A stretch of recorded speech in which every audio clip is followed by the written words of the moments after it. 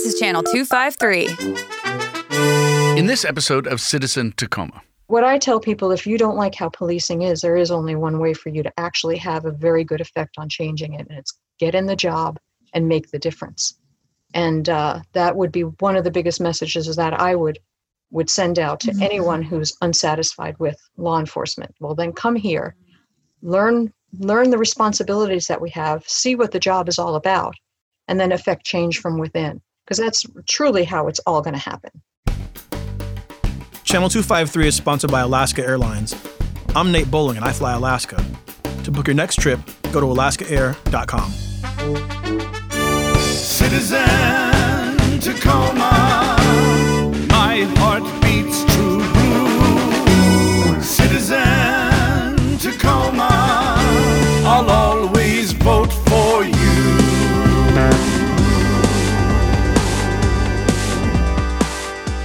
Doug, hi. Hello, Annie. How are you? I'm so good. How are you? I'm just swell. Excellent. Today we have a really interesting interview with Cindy Fajardo. She's running for Pierce County Sheriff. And I am interested in talking to her. I'm nervous about talking to her a little bit because she's running for a job that's right now it's very highly politicized, right? And rightly so. So it's going to be interesting. Yeah, we asked some pretty good questions, and we talked to her about her guitar playing as well. Absolutely. She was in a folk band? Oh my gosh. Wait till you hear about this. It's incredible. Listen in. So welcome, Cindy Fajardo. It's so nice to have you here.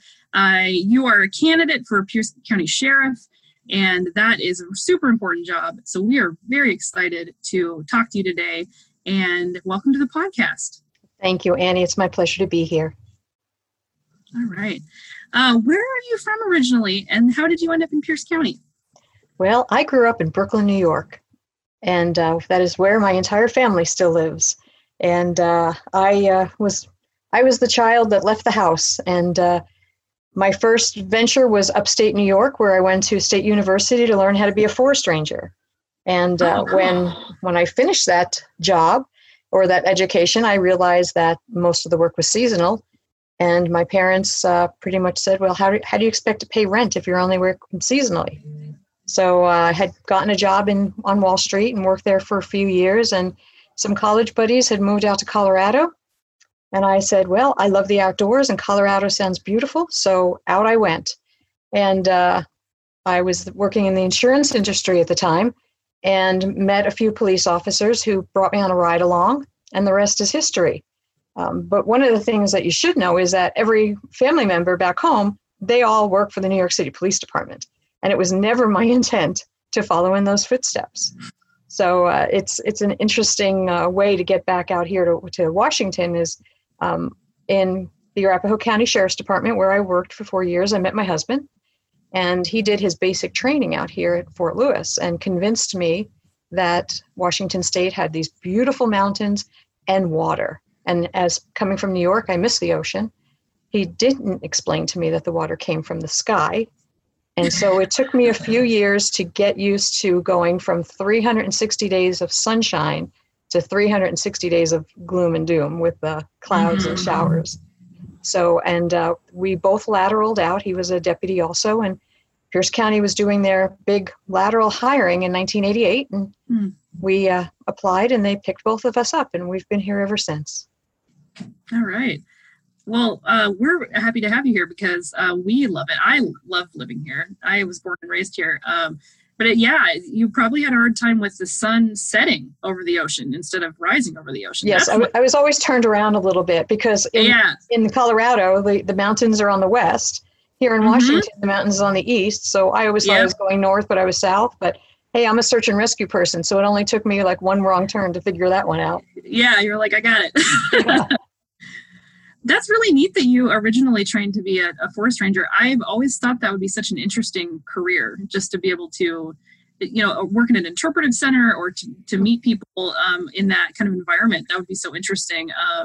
It seems like the kind of career choices you made, you are kind of always interacting with the public. Is that something that you that you set out to do? Was that just kind of how it happened? Or do you see yourself as more, outgoing? How would you describe kind of that part of your journey? Because they're all kind of public facing careers, right?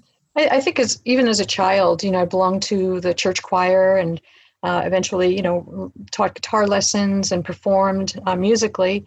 And so I think I was always up in front and engaging with people. And it's I think part of the thread of my being to interact with people and get to know people and pretty much help people. My mother was very generous in community work, and I think that rubbed off on me because she would drag me along, of course, all over the place. I'm the baby of 6 kids, so I got a lot more attention than my brothers and sisters, and that was a thread that she engraved in us, is that whatever you have, you need to allow other people to have what you have too. You always have to share.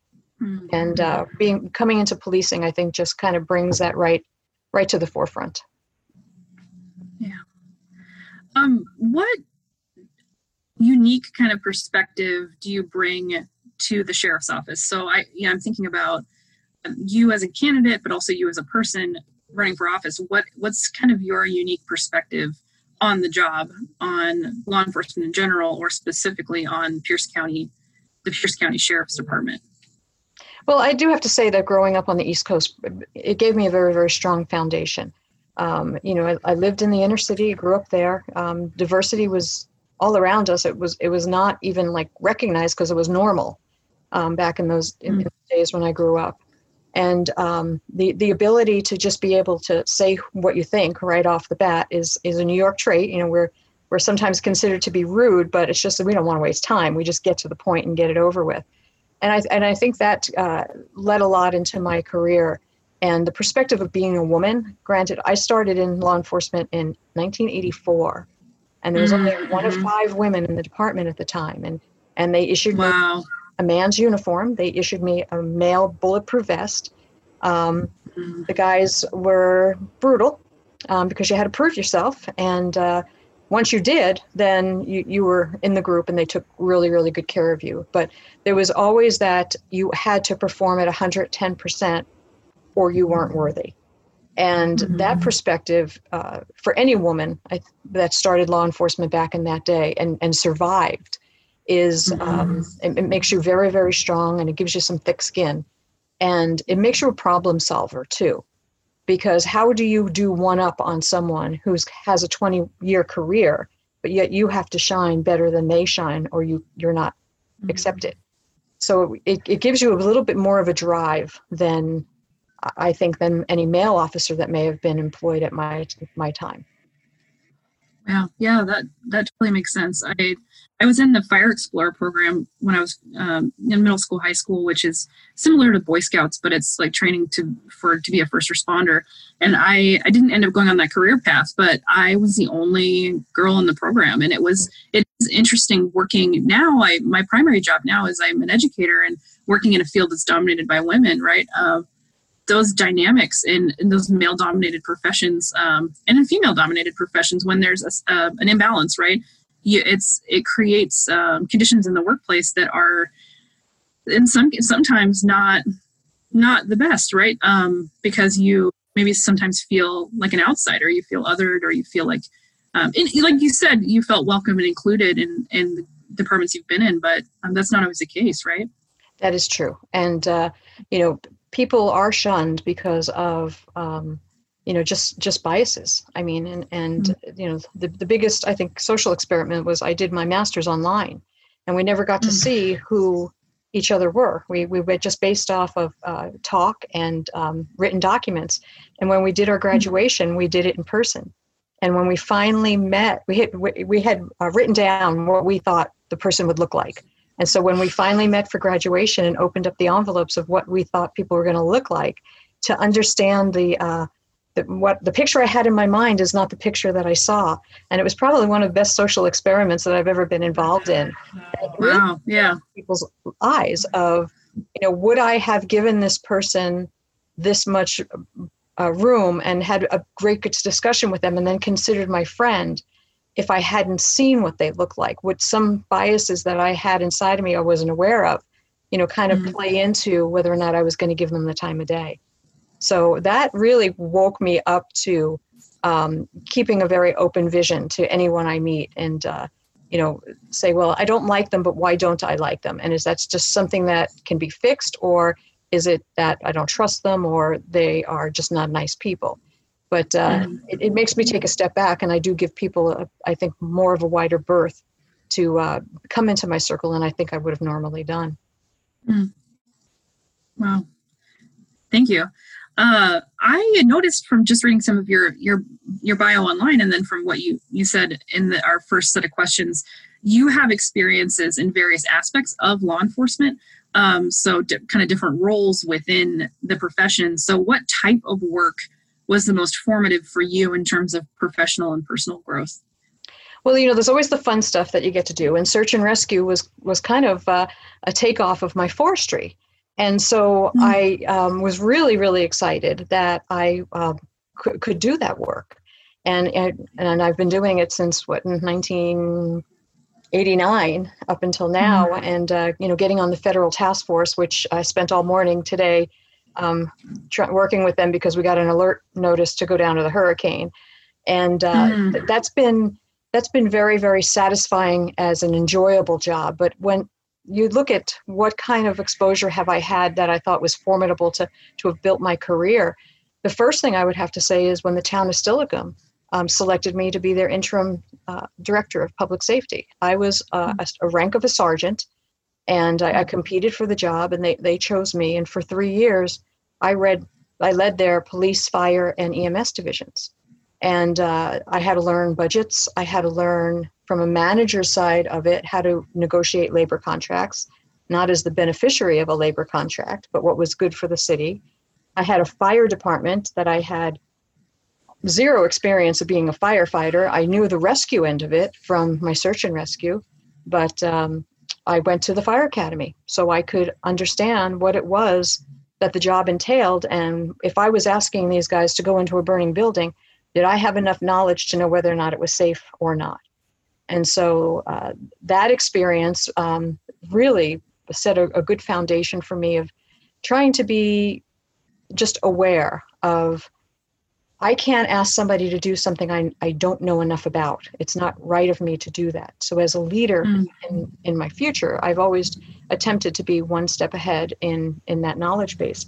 The other is when I was the union president. So for 9 years, I served as the president of the Deputy Sheriff's Independent Guild.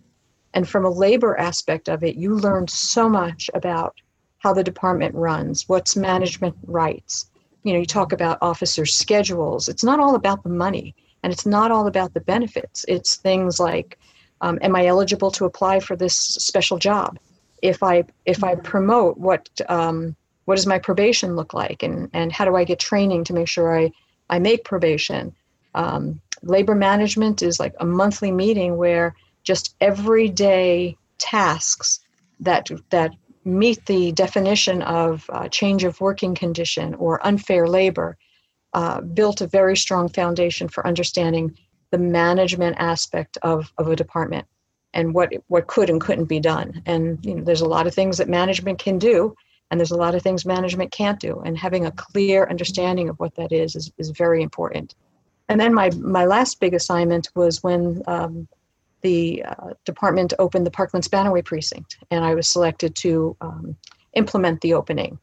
And that was probably one of the most favorite assignments that I ever had, because it was all about interaction with the community and gaining trust of a community that hadn't seen police in their neighborhood for many, many years, and trying to come up with innovative ways to make them more visible without increasing staffing, because we opened this precinct, but we got no additional staff.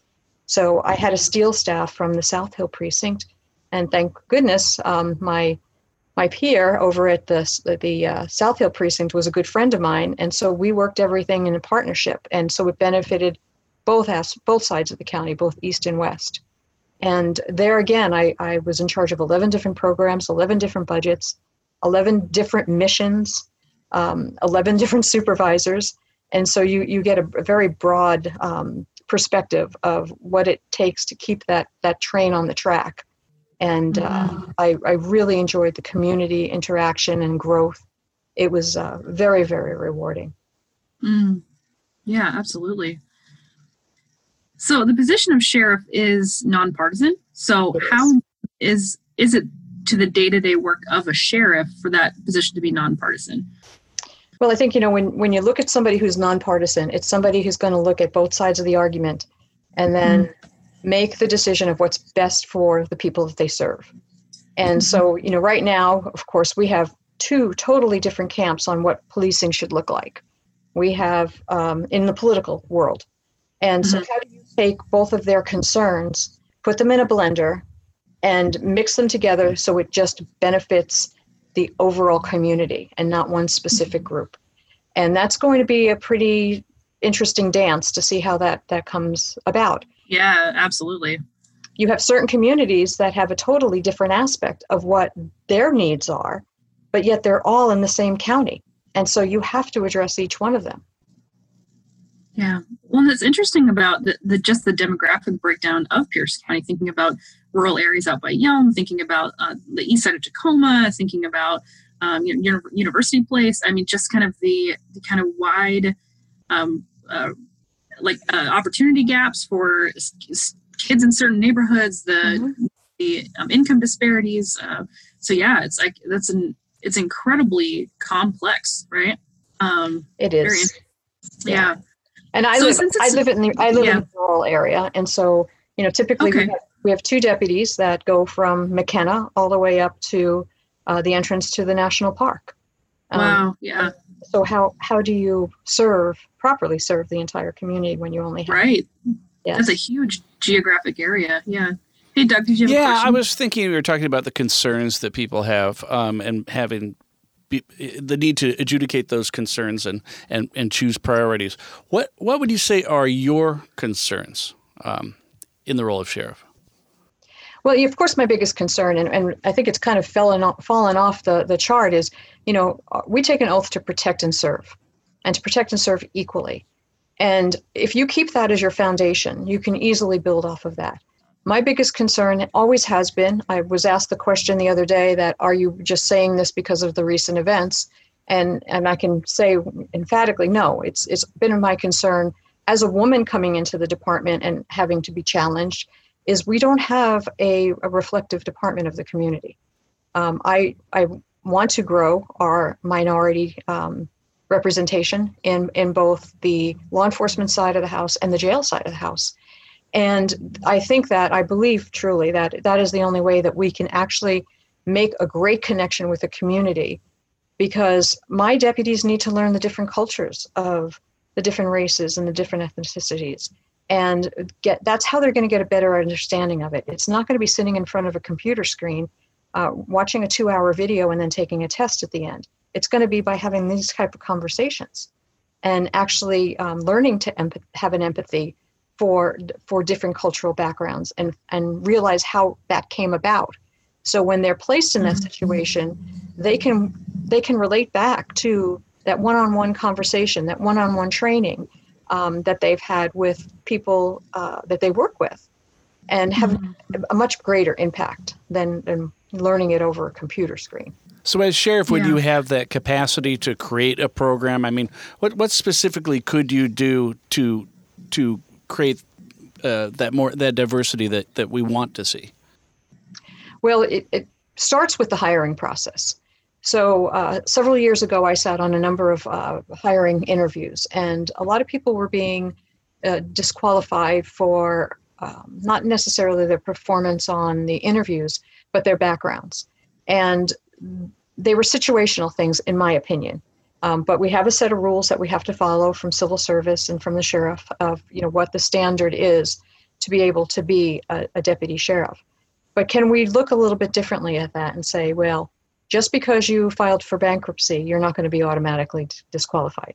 Let's figure out why you filed for bankruptcy, and if it was something that was not a totally irresponsible move on your part, because we want responsible people working for us, but is there something in that was situational?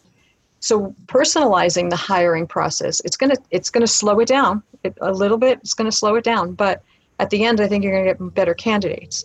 And from that is, why aren't we getting even people in the minority groups even applying? What is it about our department, in the face of our department, that they may apply for Seattle or they may apply for Tacoma, but they're not applying for Pierce County, or they're not applying for law enforcement at all? So we have to get out there and figure out, where's that rub? Who can we convert, and how do we convert it? Yeah, that's interesting. I mean, the thing that springs to my mind, and I may be wrong, is that they see the demographics of the county as opposed to the demographics of the city, and they see largely a rural white population and think, well, I don't know that I would fit there. Mm-hmm. But if the goal is to have true equality and fight the social injustices, so forth and so on, what part can we play in that? And by having officers of color and minorities on my department that do exchange with the typical white citizen in the rural Pierce County, they're going to be exposed to a new platform, and it may bring them closer to a partnership in that regard. So it's an educational process in itself, just by having that exposure. And the sheriff then would probably have to actively petition people to apply and to join the force. Yes, and our current sheriff has done that. He's attempted that numerous times. Okay. And of course, one of the big things is to talk with Sheriff Pastor and say, okay, where did it not happen for you? Why, where was the stop? Why did it not continue? Because that was a platform of his many years ago. And I know that he worked very, very hard on that. And we really didn't see the results that we would have expected to see based on the hours he was putting in on that. So it's not like it hasn't gone unaddressed. It has. Yeah. Interesting. Yeah. And it's interesting. I think about the barriers, or the perceived barriers, to careers in law enforcement for groups that have been traditionally not included in law enforcement, like in departments, or haven't been considered in hiring. And so, you wonder if there's some kind of cycle to that, right? That folks don't see a place for themselves in law enforcement, and so they won't seek out those jobs, or they have a negative perception of law enforcement, and so they won't seek out those jobs, or they don't see opportunities to change law enforcement from within departments, and so they won't apply for those jobs. So it seems like there are a lot of layers, right? There are a lot of layers of trust, distrust, perception, between civilians and the police. And do you see that, like, do you see those other kind of barriers kind of like layering on top of the hiring? Because hiring, like you said, hiring is kind of the first stop, but is there some kind of relationship building? Is there some kind of relationship breakdown, right, between law enforcement and civilians?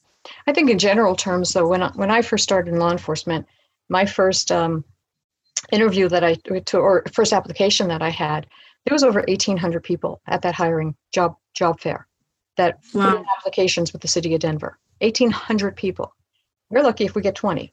So culturally, I think the aspect of being in a service job has not been what people want to do. They don't want to work weekends. They don't want to work holidays. They don't want to work nights. I can go work for a tech company, make my own hours, sit at home, do it from my home, and make more than a deputy sheriff. Why would I expose myself to every kind of disease that there is out there, the potential of getting beat up, the potential of getting into a shooting, which may or may not be justified, but going through that scrutiny until the decision is made as to whether or not it was justified? Why would I do that if I can go work for a tech company that I can make $100,000? And I think just the fact that Washington is a very, very strong tech company, we battle that challenge all the time. But what I tell people, if you don't like how policing is, there is only one way for you to actually have a very good effect on changing it, and it's get in the job and make the difference. And that would be one of the biggest messages that I would send out to anyone who's unsatisfied with law enforcement. Well, then come here, learn the responsibilities that we have, see what the job is all about, and then affect change from within. because that's truly how it's all going to happen. Mm-hmm. So the sheriff's role is not a policymaking role in the same way that like a legislative seat is, or like city council. So you don't exactly have a platform. Like your website isn't like, here's my platform for sheriff, but you certainly have ideas that are included in your kind of your public, the things you're sharing with the public and your website and interviews and things like that. So you've already named a few of them, but what are some of your other ideas about how to improve policing in Pierce County? Like what are parts of your plans that you haven't shared yet? So first of all, actually, we do have a legislative input because we have a state organization. Ooh, yeah, we have a state organization, cool. WASPIC, who does go to Olympia and lobbies for us on law and justice issues. Okay. And so we do delve in going down to Olympia and fighting for what we believe is proper for promoting and keeping law enforcement at a level that the citizens are satisfied with. But the other things that I wanted to talk about too is, when we had all these budget cuts in early 2000 up to the recession in 2008, and a lot of programs were cut. And so the only thing that was left was for people to call 911. And so we've kind of, over the years, we've been the default person for the homeless, for the mental health issues, for anything that didn't fit in the box. It not necessarily just crime. We became the social workers. We used to have Puget Sound Hospital, where it was a mental health hospital where we could take people that were in crises. And over the years, it's just kind of fallen on our plate. We didn't get any corresponding budget with that. It was just when people dial 911, we go. That's just what we do. And so the call for defunding really is bothersome to me because the premise is, well, if we remove all of this responsibility from you, there's got to be a coordinating dollar that goes with that. Well, there was no coordinating dollar that came with it when we took this over. And so I think we have to be very, very careful of what we're looking at when we say defunding. One of the biggest things that I see as a challenge with my officers, of course, staffing is, it's been a challenge in unincorporated county for years. I could put on an extra 100 officers and I would be comfortable. I wouldn't be great, but I would be comfortable. That comes with a very, very high price tag. But can I redefine what calls they go to? Do I really need a deputy going to a theft call and someone who's fully armed to fight crime when they're going there for an insurance purpose and just taking a report? So redefining exactly what needs an armed deputy to respond to as opposed to some other method that we could do. I don't want to give off the premise that I am soft on crime. I'm very, very hard on crime. In fact, I was on the road with the troops yesterday, and we went to a disturbance call where there was a first-degree assault, and somebody had a gun, and I'm on that call with my officers, protecting the people of Pierce County. And the sheriff needs to keep that perspective of what it's like to roll up on a call where somebody's running around with a gun, and you have to take control and make sure everyone gets safe.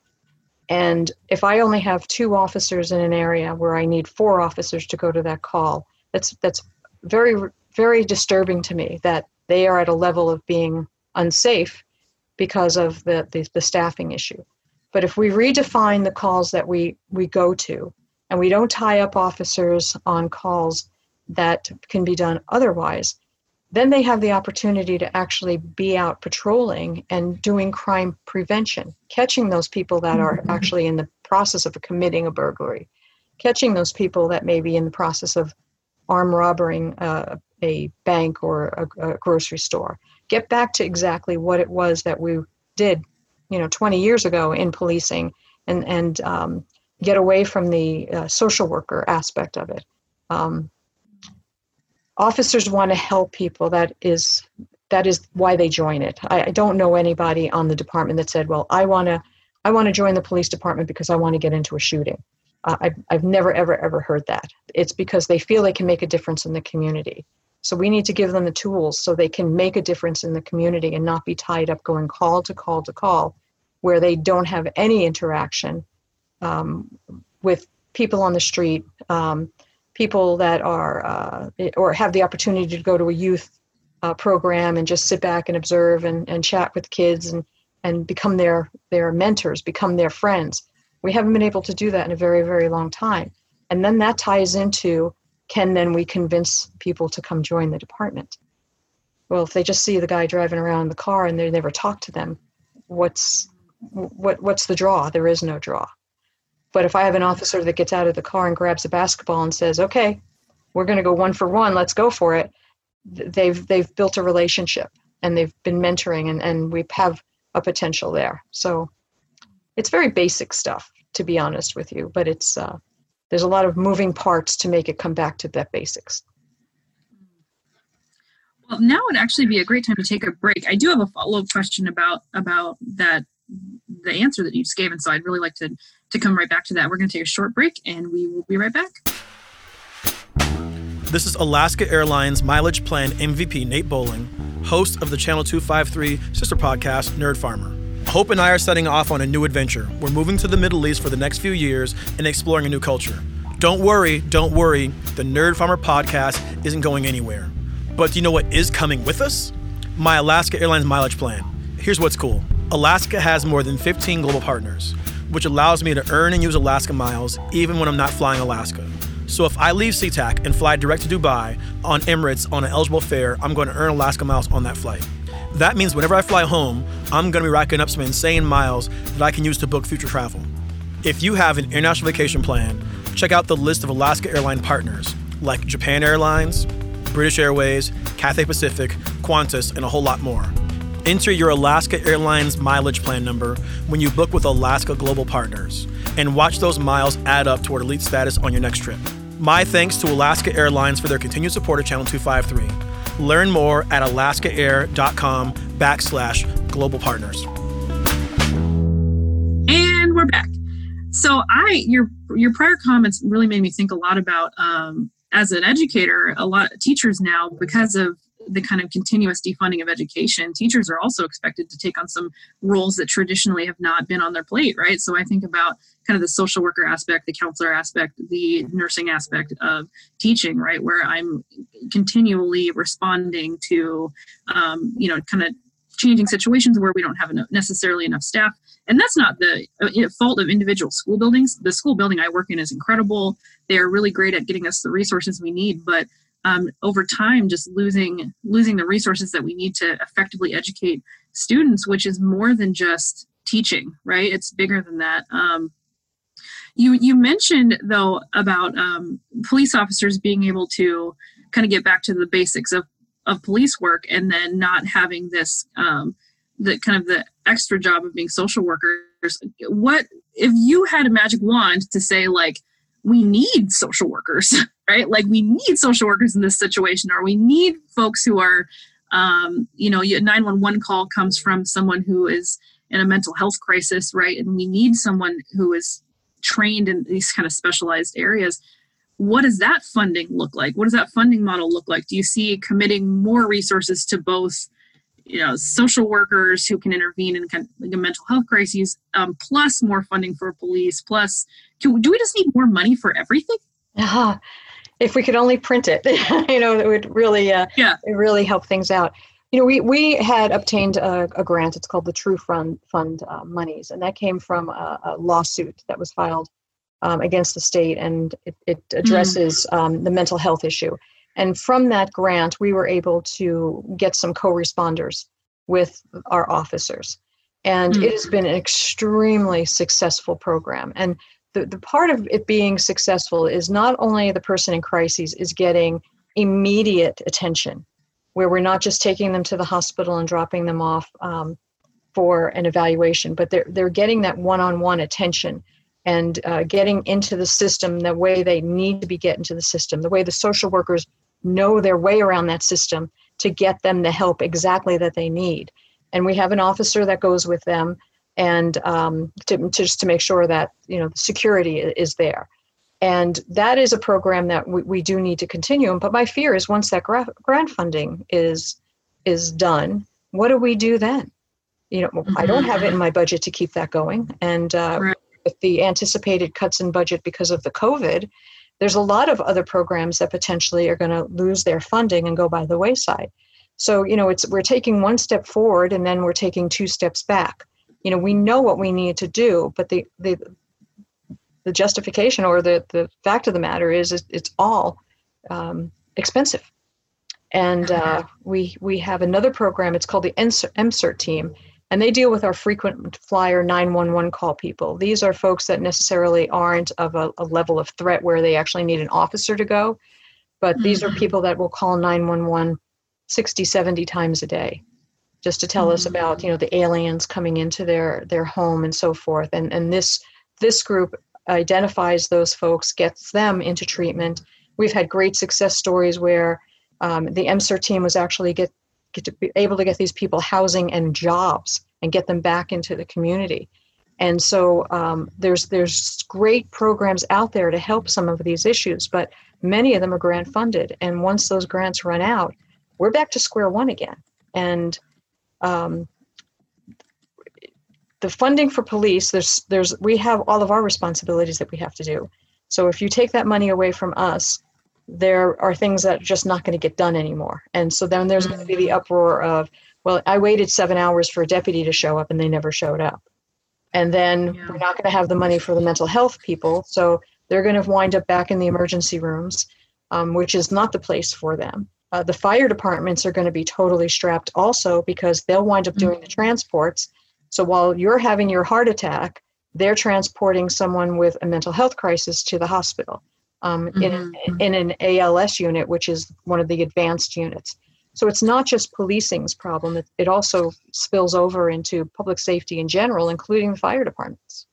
Yeah, absolutely. I know that one of the more common now with in our area, the aging population, is that elderly members of the community will call when they feel as though they're having an emergency, but it's not necessarily a true emergency. So I had a neighbor for a while, and she's now moved into an assisted living facility, but she would call 911 regularly because she was short of breath. And she and typically the fire department would come and they would help her redo her cannula and to get her back on her oxygen tank, but it's not always when, like you said, there are other crises happening at the simultaneously. Is that taking resources away? We need a more robust system for addressing all kinds of crises in the community, right? It seems like in a lot of programs are underfunded. Yes, and things are expensive now, and right. We're building the new facility in Parkland to assist with the transition, and it's going to be a beautiful, beautiful building, and hopefully that'll take some of the strain off of the firefighters and the deputies out on the street. But again, it's you're building a building. How many millions of dollars did that take? Alan Moore put their wing on for mental health. Another how many millions of dollars for that? So it's a very, very interesting dilemma that we've put ourselves in, and putting a clear picture on whose responsibility is it and how do we all work together. When you see law enforcement and you think, well, how does that relate to enforcing crime or enforcing the laws, and it's just a matter of the safety aspect of keeping people safe. Many people with mental health issues also have substance abuse issues, which makes them in sometimes very, very dangerous.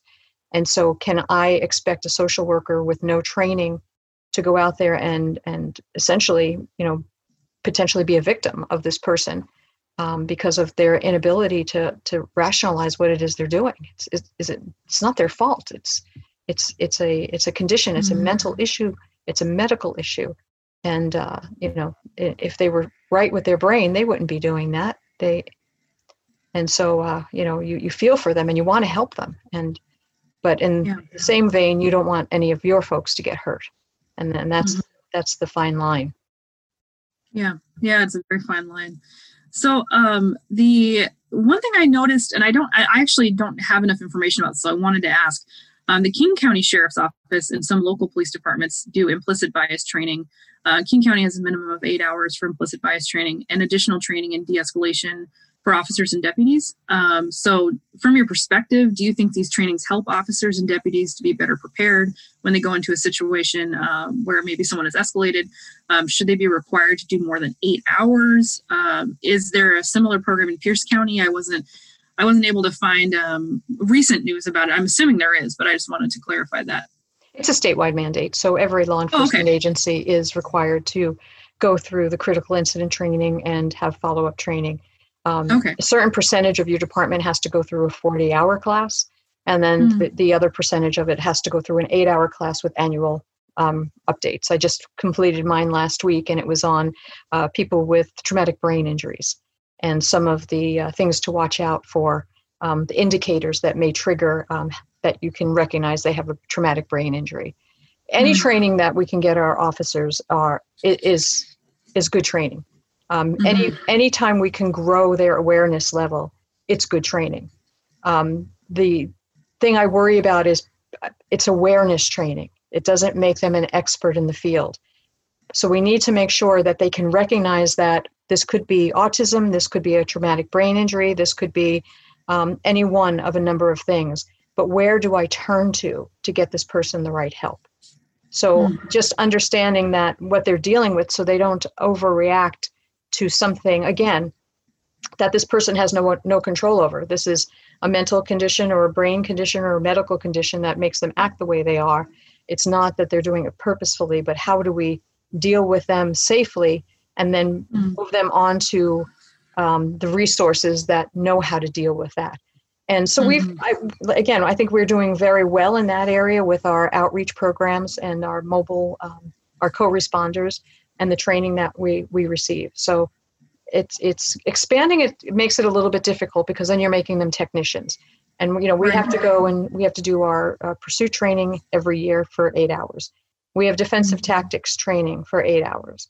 We have, first aid. We have so many certifications that we have to keep current that it's good training, but that's more hours that we're not working. And so when those hours start adding up, I need to bring a second person on in order to cover the street. So it's a balance that we're going to have to be able to deal with as more and more of these mandates come down from the state. Yeah.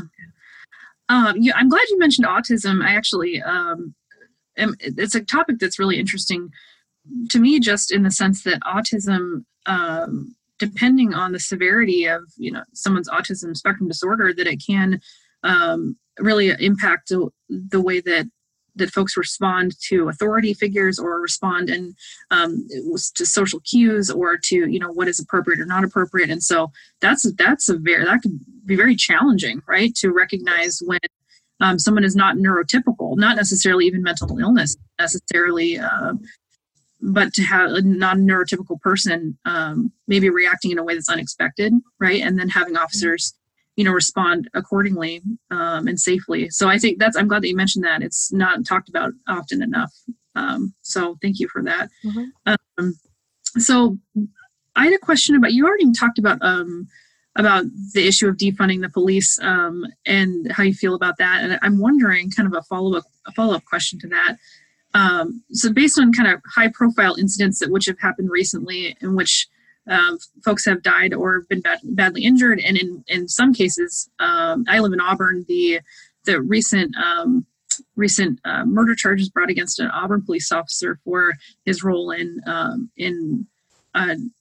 the death of Jesse Sari, that there have been a lot of calls to defund police, reform the police departments. And based on your previous response, I'm wondering what you think are some of the kind of reform options, because it sounds like that's where where you're thinking as a candidate, where you're thinking as, thinking as a sheriff, like from your perspective, what are some of those reforms that can happen from within the police department to reduce the likelihood of there being a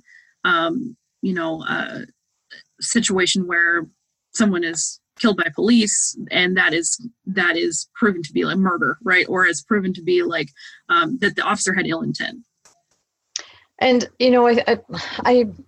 I don't agree that the word ill intent is probably the right description of what.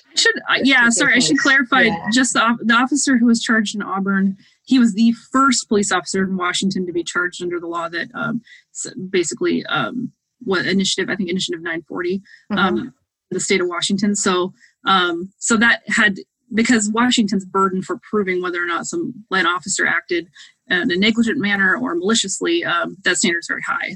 So anyway, sorry, I just wanted to clarify that. I didn't mean to suggest that, that I think just that's the perception, the public perception, right, is that the officer did not have good intentions in that situation. But yeah, please go ahead.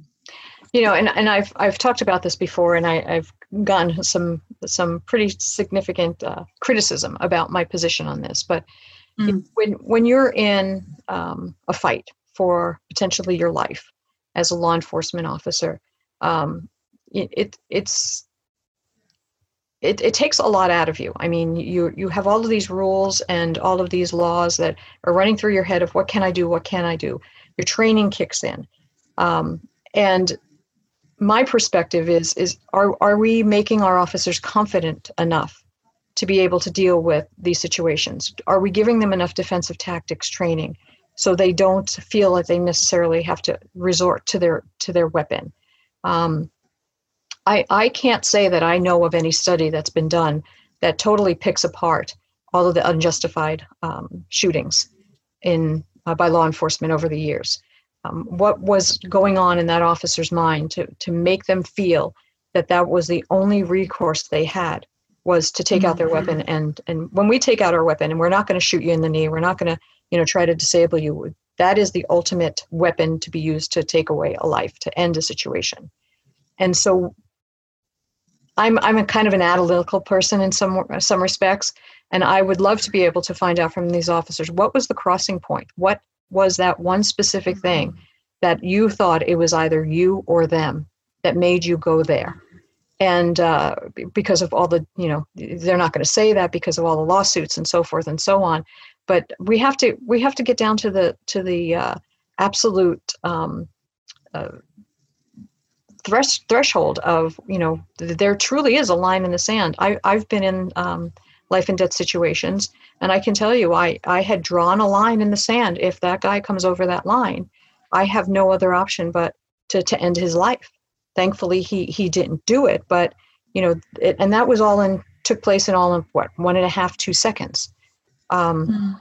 It's a difficult discussion because, my officers get great training. And our Pierce County deputies, we've been in our fair of officer-involved shootings, and thankfully they've all been considered to be justified.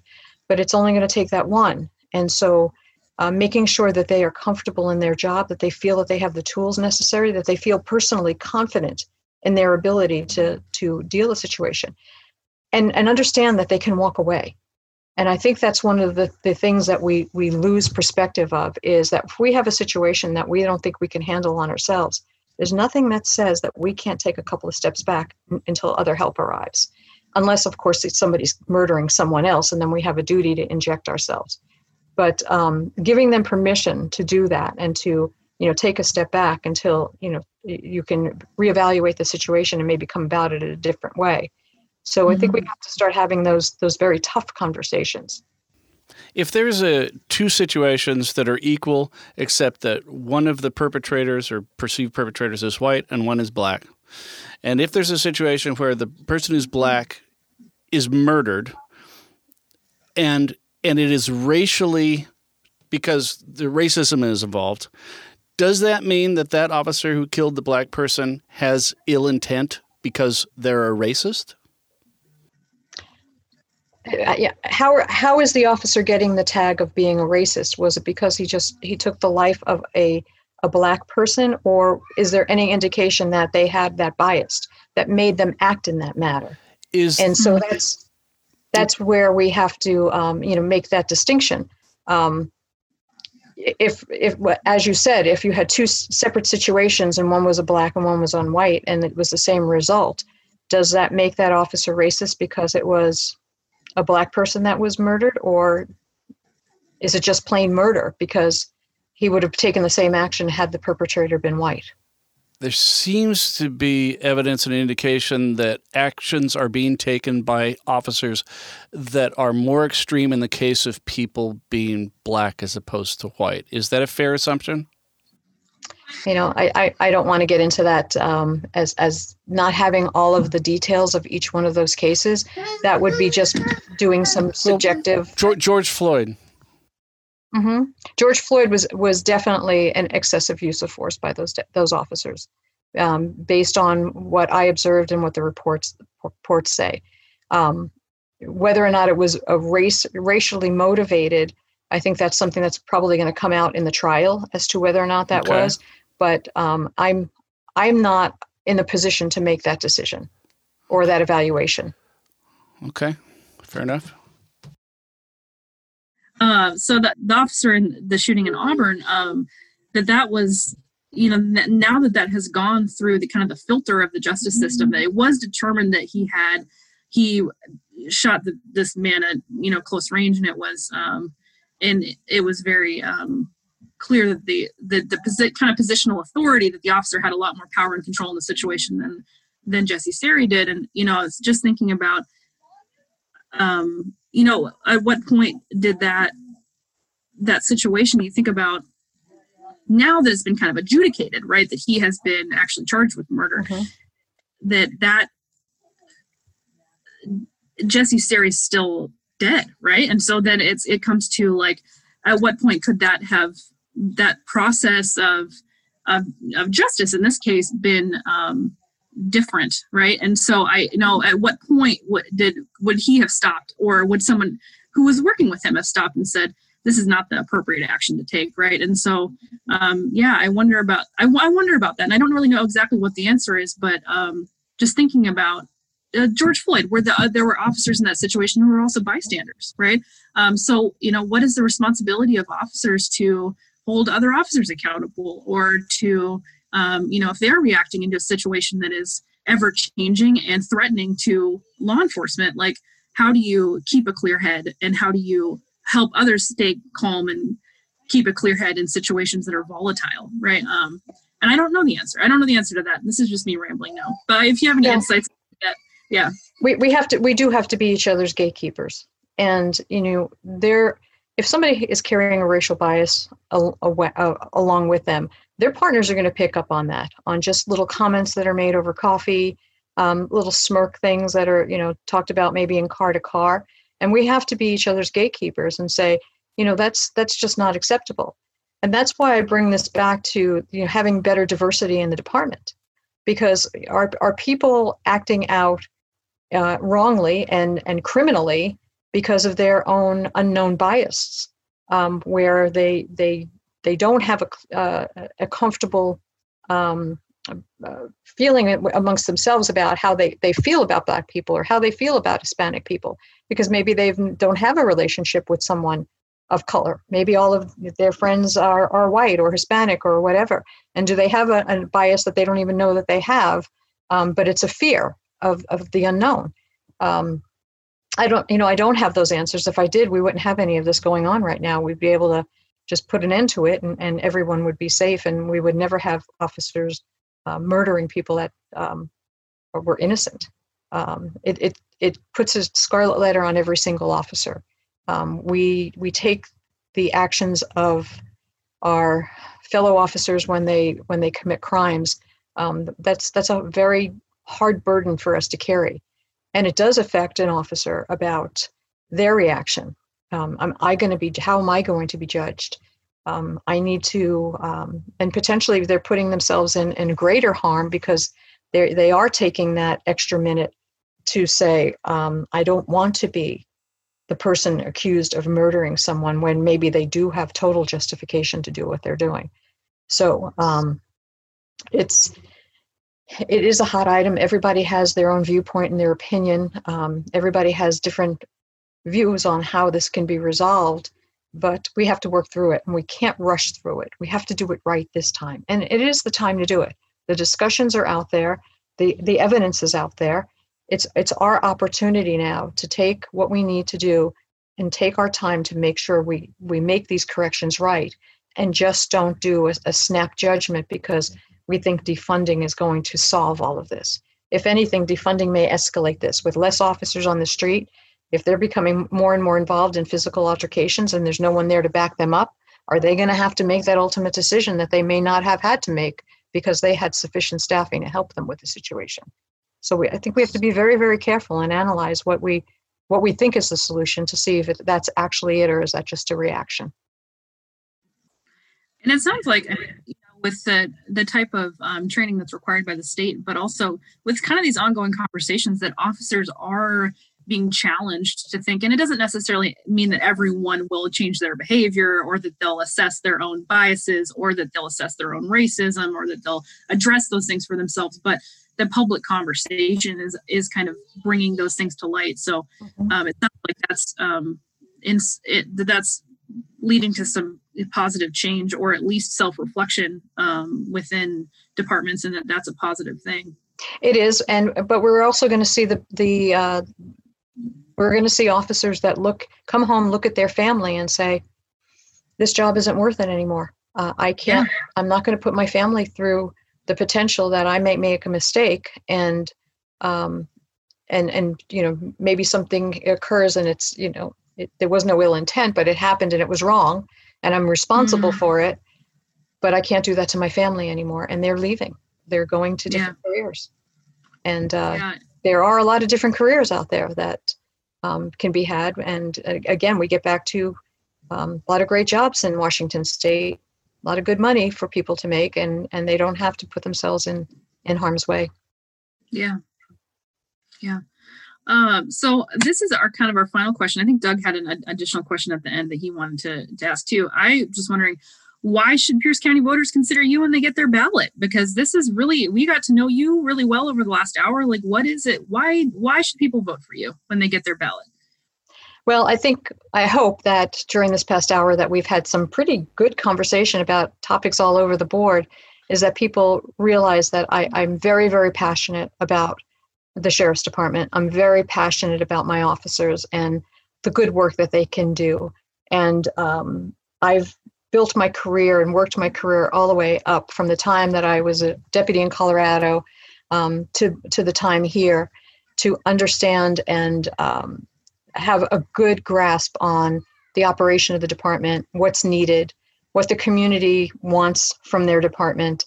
And I can jump in the job with both feet and just go forward and take off and help maneuver a lot of these very, very difficult questions and ask back the same question of, well, this is your position, but have you considered this? And I love Washington State. We have a little farm here in Roy, and I could ride off into the sunset on my horse and not look back, but that's not who I am. I see this challenge coming forward, and I think that both the community and the deputies that have put their families in this position of working nights and holidays, and they need somebody who's going to be out there giving their message and making sure that they are taken care of just as well as the community is taken care of.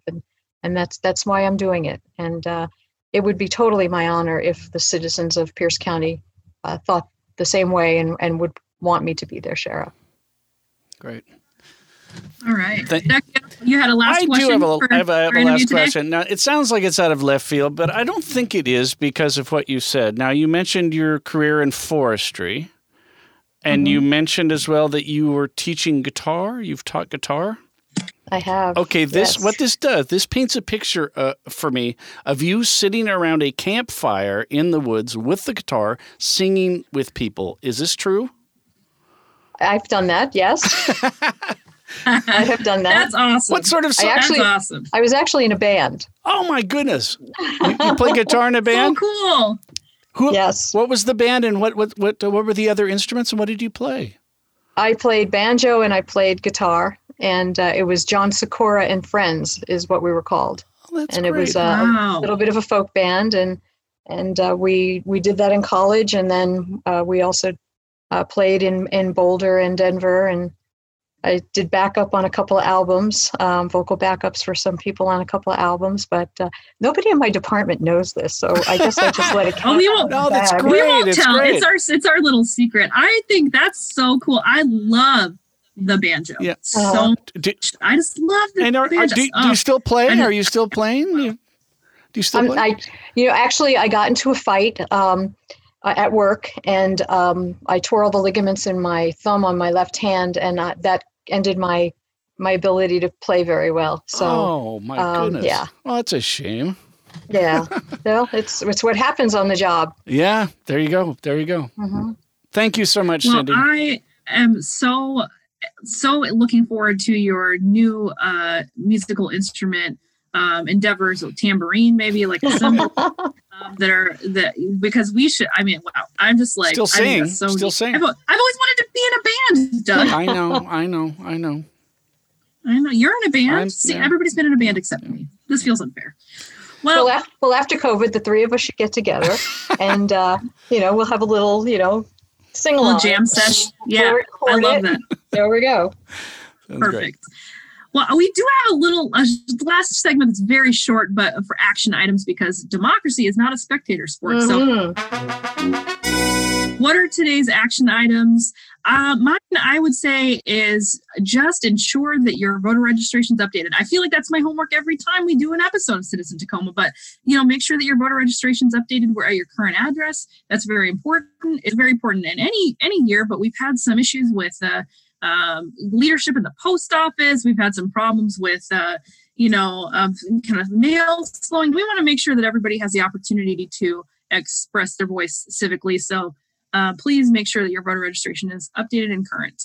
Cindy, do you have an action item for today? I do. Be informed. Don't be the voter that opens up their ballot and goes, eeny, meeny, miny, mo, or I recognize this name. Take your voter pamphlet, get your cup of coffee, sit down, read what the candidate has to say, make your little check mark in your voter pamphlet, then get your ballot out and be an informed voter. That's the only way that you're going to make the changes that you want. Absolutely. Doug, do you have an action item today? I'm seconding all that. Vote and get your friends to vote. Perfect. Vote. That sounds great. Those are both great pieces of advice. I love that. Make sure you are well educated about the issues and about candidates, and vote. Go vote. All right. Well, that is all we have for you today. Thank you so much for joining us. We really appreciate it. And good luck. Thank you so much. Channel 253 is sponsored by Alaska Airlines. I'm Nate Bowling, and I fly Alaska. To book your next trip, go to alaskaair.com. Citizen Tacoma is part of the Channel 253 podcast network. Check out our other shows: Nerd Farmer, Interchangeable White Ladies, We Are Tacoma, Move to Tacoma, Taco Man, Flounders B Team, Crossing Division, and What Say You? This is Channel 253.